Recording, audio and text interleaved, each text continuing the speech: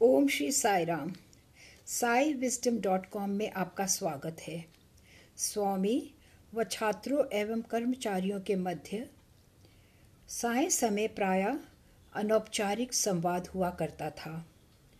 प्राध्यापक अनिल कुमार ने उनमें से कुछ बहुमूल्य ज्ञान के साई मोतियों का चयन कर शेष साई भक्तों के आनंद व लाभ के लिए इनकी प्रस्तुति अंग्रेजी भाषा में की है व हिंदी भाषी व्यक्तियों के लिए इन्हें हिंदी में भी प्रस्तुत किया जा रहा है। ओम श्री साई राम। एक समय स्वामी अपने सिंहासन से उठे व भजन सभागार की ओर जाने को ही थे, लेकिन वह रुक गए। स्वामी ने कहा, इधर आओ, तनिक उस ओर अवश्य देखो। मैं उठा व शीघ्रता से उनके निकट गया। उन्होंने एक व्यक्ति से कहा, वो थैली लेकर आओ। एक छात्र पॉलीथीन की एक थैली लेकर आया। स्वामी ने मुझसे प्रश्न किया, उस थैली में क्या है? भगवान, मैं कुछ पत्थरियां देख सकता हूँ। कौन सी पत्थरियां? स्वामी, इस आकार की पत्थरियां, बड़े आकार की। क्या है ये? भगवान, मुझे विदित नहीं। यह वे पत्थरियां हैं जो हमारे एक छात्र के गुर्दों से निकाली गईं।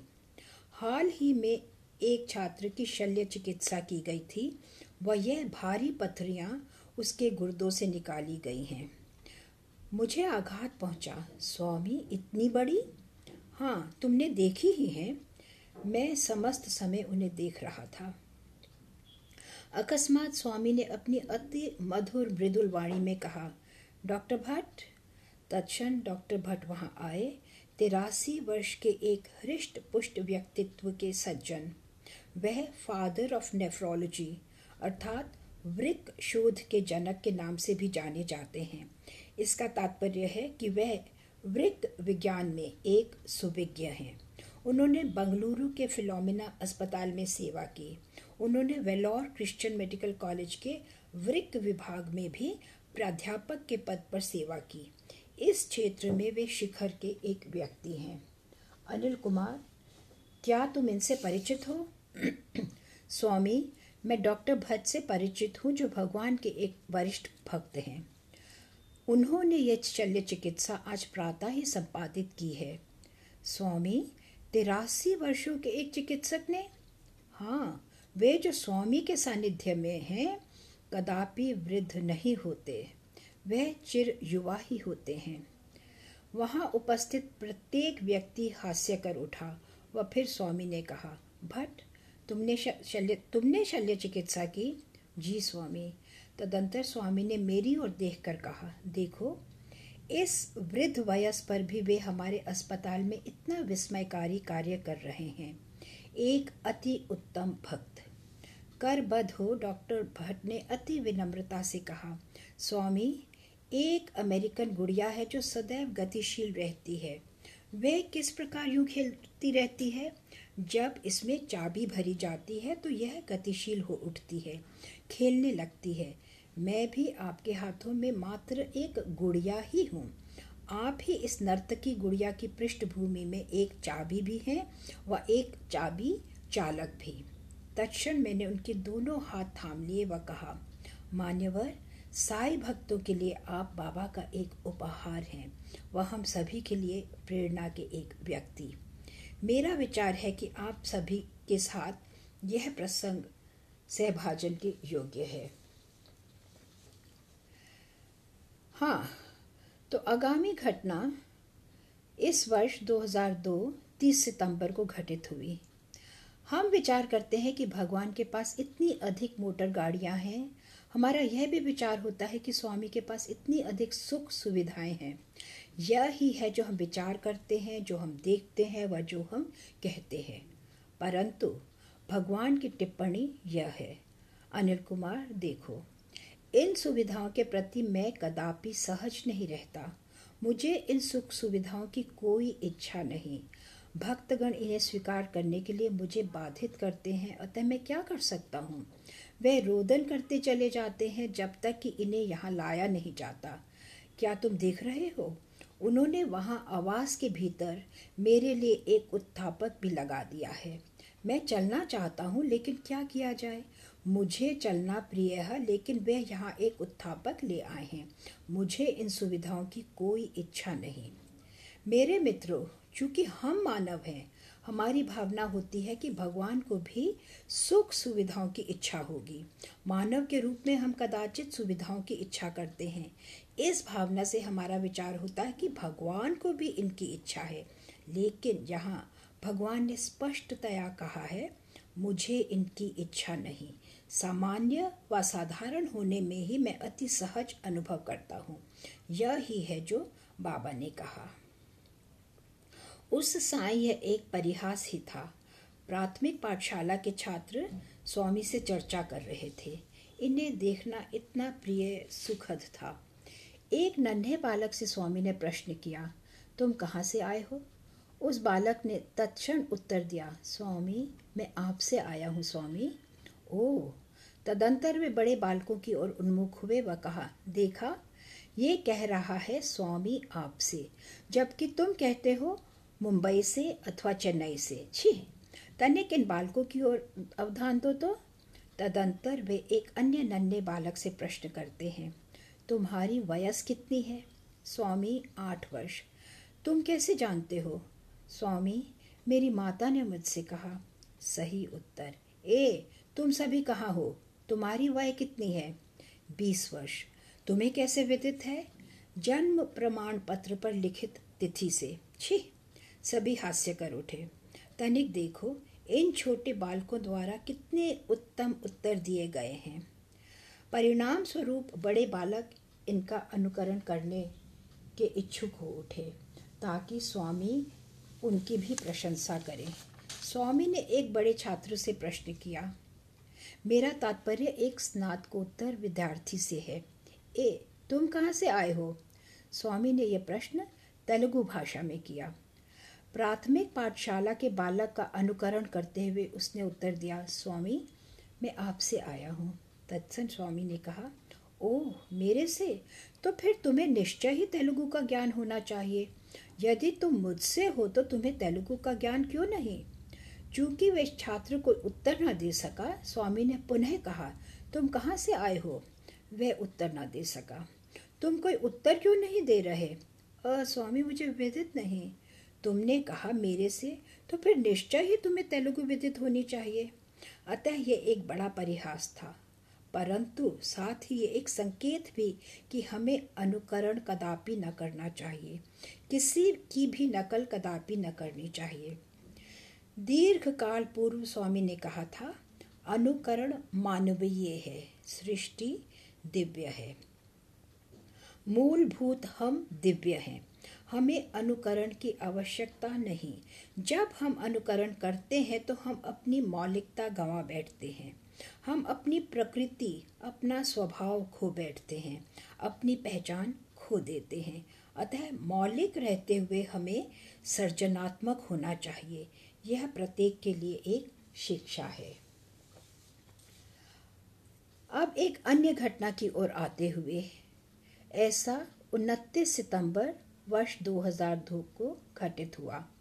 एक छात्र अनायास ही करबद्ध स्वामी के पास आया व कहा, स्वामी, कृपया मुझे यहाँ स्पर्श कीजिए। क्यों? स्वामी ने कहा, क्यों? स्वामी, यहाँ एक सूजन है। मैं कर्णशूल अर्थात मम्स से पीड़ित हूँ। यह अति कष्टकर पीड़ा दे रहा है। कृपया यहाँ स्पर्श कीजिए। मैं क्यों स्पर्श करूँ? अस्पताल जाओ। नहीं नहीं स्वामी, यदि आप स्पर्श करेंगे तो यह रोग मुक्त हो जाएगा। क्या तुम्हारी इसमें आस्था है? स्वामी, मुझे 100% आस्था है। ठीक है। स्वामी ने धीमे से उस सूजन का स्पर्श किया। मेरा विश्वास कीजिए, भजन के समापन तक कोई पीड़ा शेष न रह गई थी। वहीं पर ही सूजन उतर चुकी थी। यह एक चमत्कार था। भगवान का स्पर्श एक प्रतिभूत उपचार है, पूर्ण उपचार। उस सुखद संध्या हम सभी ने यह देखा।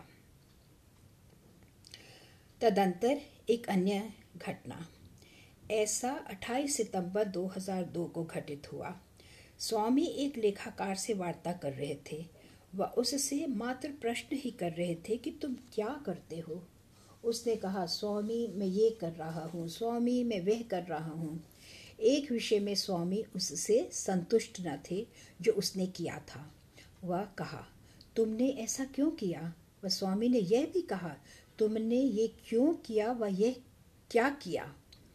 उस लेखाकार ने उत्तर दिया, स्वामी हमने कुछ समायोजन किया, हमने कुछ परिवर्तन अपनी सुविधा के लिए किए।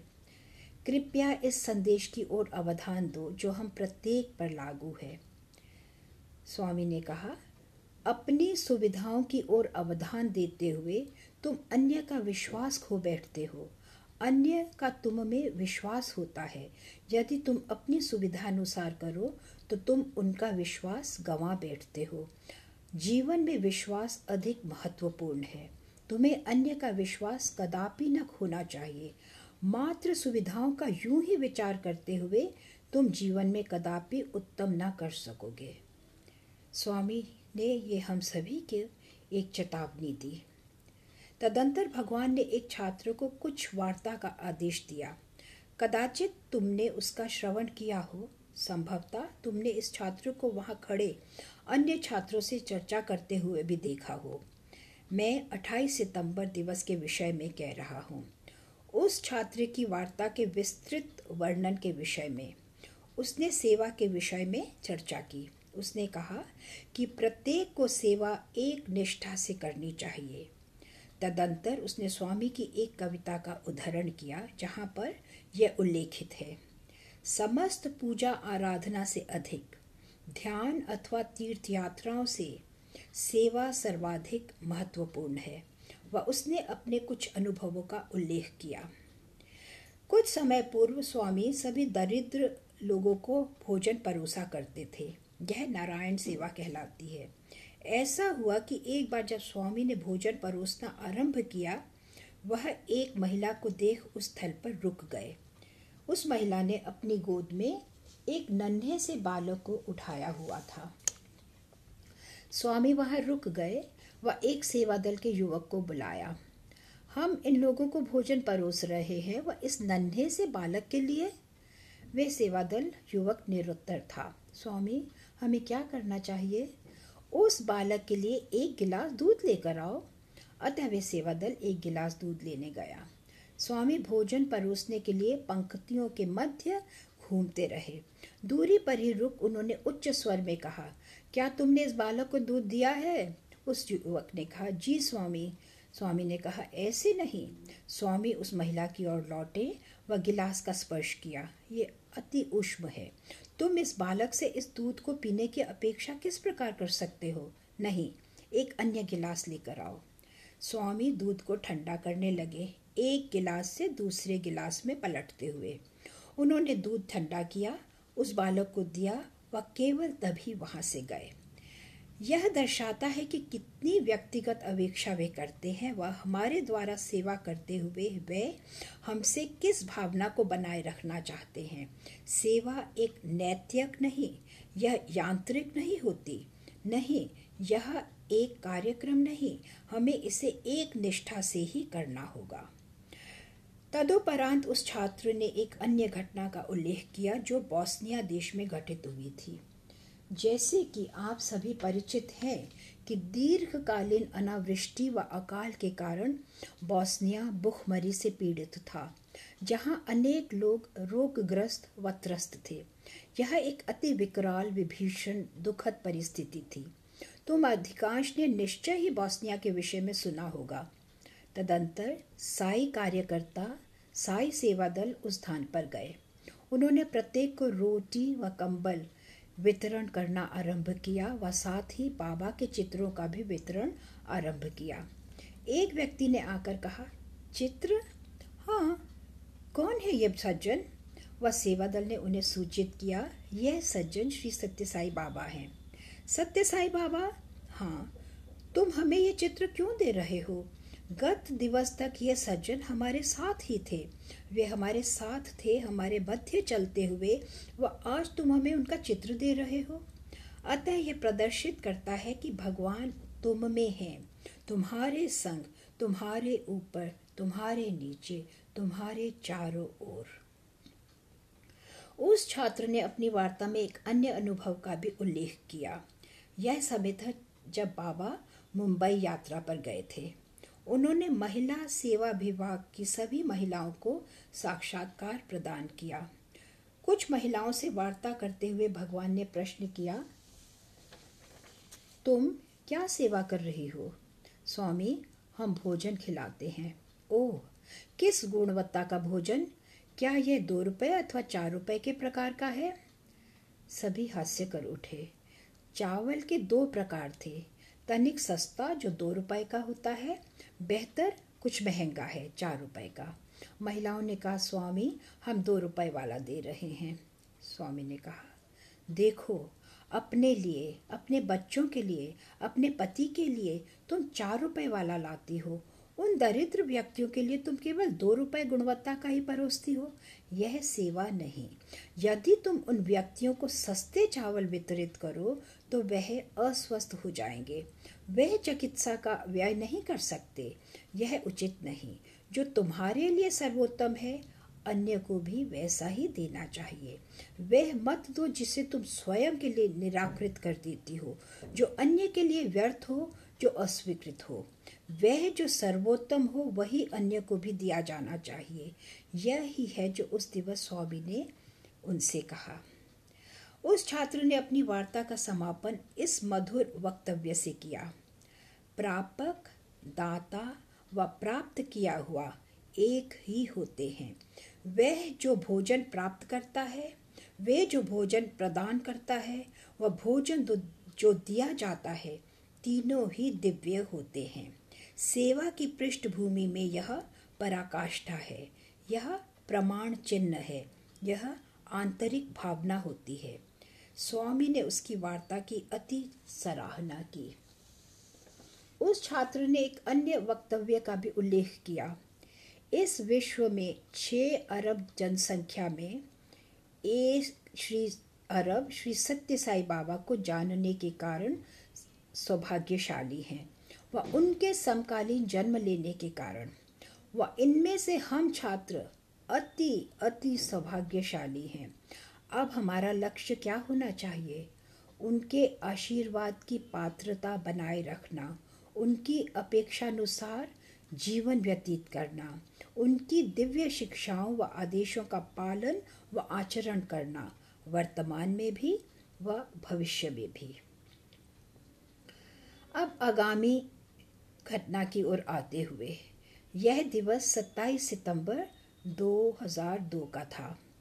स्वामी अनायास ही बाहर आए। उनके हाथ में एक लिफाफा था। इसे यूं ही घुमाते हुए उन्होंने कहा, इस लिफाफे के भीतर क्या है? स्वामी, यह केवल एक लिफाफा ही है। मैं कैसे जान सकता हूँ? भगवान ने यह लिफाफा खोला। तनिक गणना करो व मुझे बताओ। मैं गणित में अति मंद हूँ। मैं गणना करता ही चला गया। तुम एक वरिष्ठ प्राध्यापक हो, लेकिन तुम्हें ज्ञान नहीं, अंकों का भी तुम्हें ज्ञान नहीं।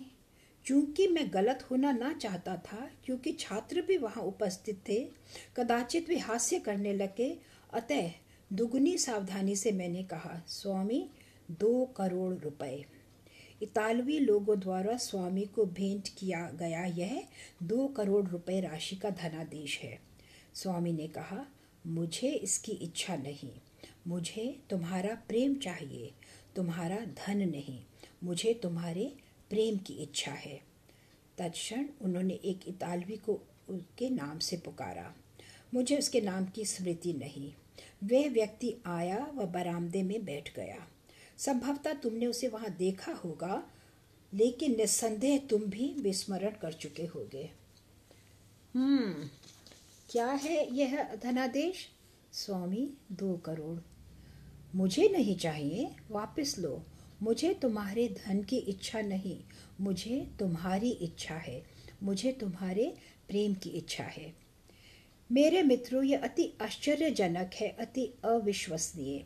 ऐसा केवल भगवान श्री सत्य साई बाबा के साथ ही होता है, किसी अन्य के साथ नहीं। इस विश्व में सर्वत्र इतने अधिक गुरु हैं जो धन के प्रति लालायित रहते हैं। यहाँ गुरुओं के गुरु हैं, शिक्षकों के शिक्षक, एक अवतार जो धन के प्रति तनिक भी चिंतित नहीं, जो तुम्हारे धन से तनिक भी प्रभावित नहीं होते। अंततः क्यों? ईश्वर धन है, धन ईश्वर है। एक भिखारी को धन की याचना करनी चाहिए। एक व्यक्ति धन का अनुरोध कर सकता है, लेकिन भगवान को धन की मांग करने की आवश्यकता नहीं, क्योंकि ईश्वर स्वयं ही धनाढ्यता है। वह धनाढ्यता, संपन्नता ईश्वर है। वे समस्त समृद्धि, बाहुल्यता के साक्षात स्वरूप हैं। तो फिर उन्हें किसी अन्य से मांगना ही क्यों चाहिए? यह प्रत्येक के लिए एक शिक्षा है। तुम भगवान को क्रय नहीं कर सकते। तुम्हारी अपार धनराशि उन्हें प्रभावित न करेगी। वे हमसे किसी धन की अपेक्षा नहीं करते। वे हमें मात्र उनकी संतान होना ही चाहते हैं। उन्हें हमारे प्रेम की इच्छा है, अन्य कुछ की नहीं। यह अति अति विलक्षण, असाधारण, विस्मयकारी है। आपके धैर्यपूर्ण श्रवण के लिए आपका धन्यवाद। जय साई राम। साई राम।